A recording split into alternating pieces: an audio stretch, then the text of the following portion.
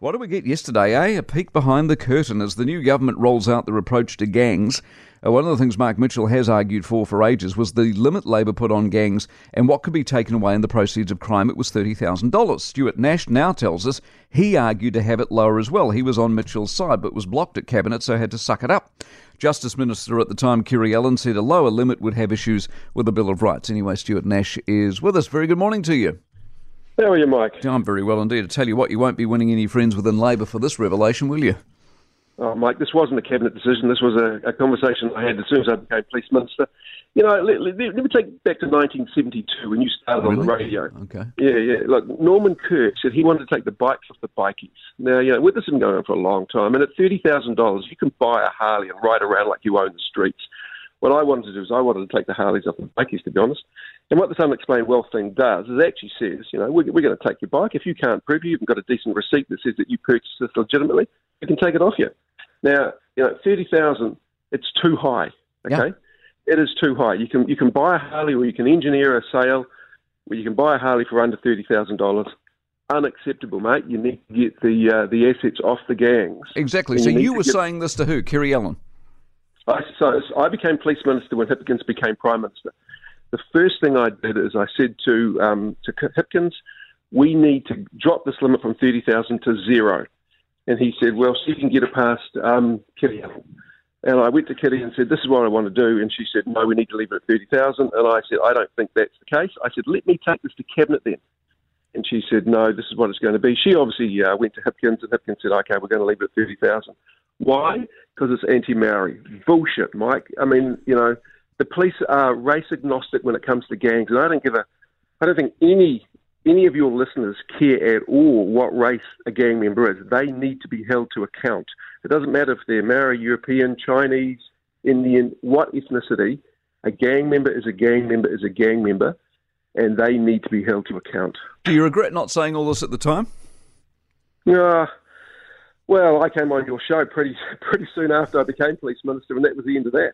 But you and I have talked about gangs for 6 years. You know my view on law and order. You know my view that when it comes to methamphetamine and the harm that gangs perpetrate across our communities, we need to go really hard. And I'm a huge believer in our police force. I think the men and women in our service do an absolutely brilliant job, but we as politicians have got to give them the tools to do this. Exactly.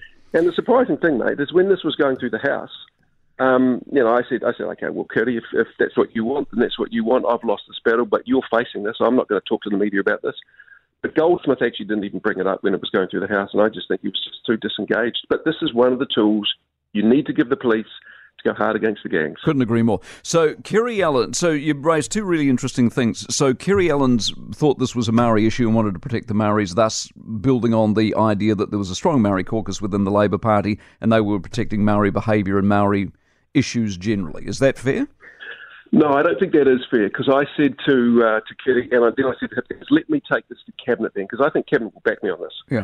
Because, there were very, very few of the Māoris who actually liked gangs. So, you talk to Kelvin Davis about this. He's a school teacher. He understands the value of education. He understands the value of kids being brought up well. He is no gang apologist. But when the Minister of Justice said that, I think this is an anti-Māori thing, and keeping in mind that may have bore a Bill of Rights issues, my view was, come on, pull your bloody head in. This isn't a Māori issue. This is a gang issue.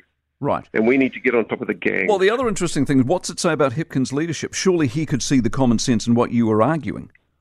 You'd think so, wouldn't you? So is Hipkins a weak leader? Well, I think in this case he got it wrong.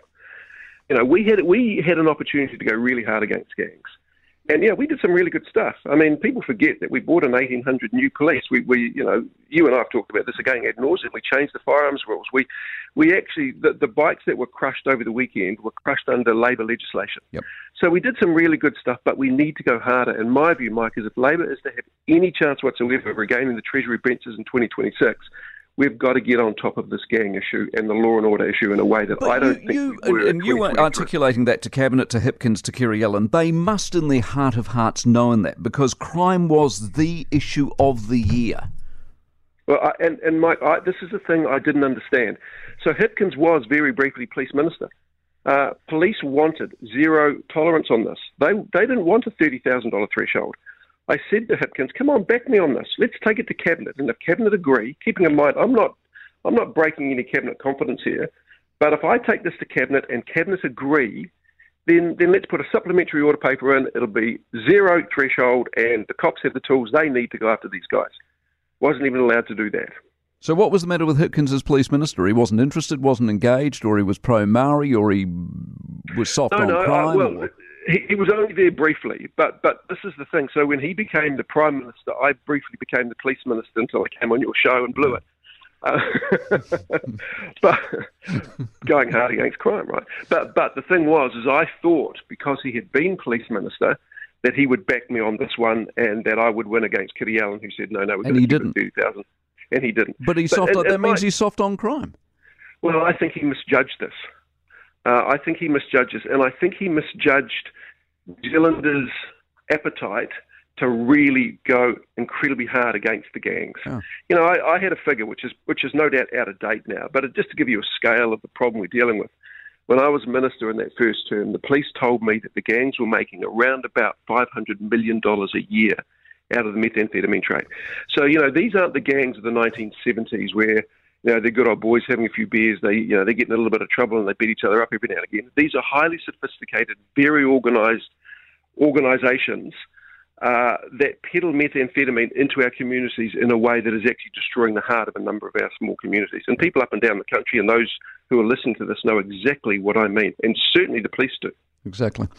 Anytime you want to tell us all the other cool stuff that was going on behind the scenes, Stuart, you got our number and let us know. It's good to catch up with you there. Appreciate it very much. Stuart Nash, former police minister. Unbelievable. For more from the Mike Hosking Breakfast, listen live to Newstalk ZB from 6 a.m. weekdays or follow the podcast on iHeartRadio.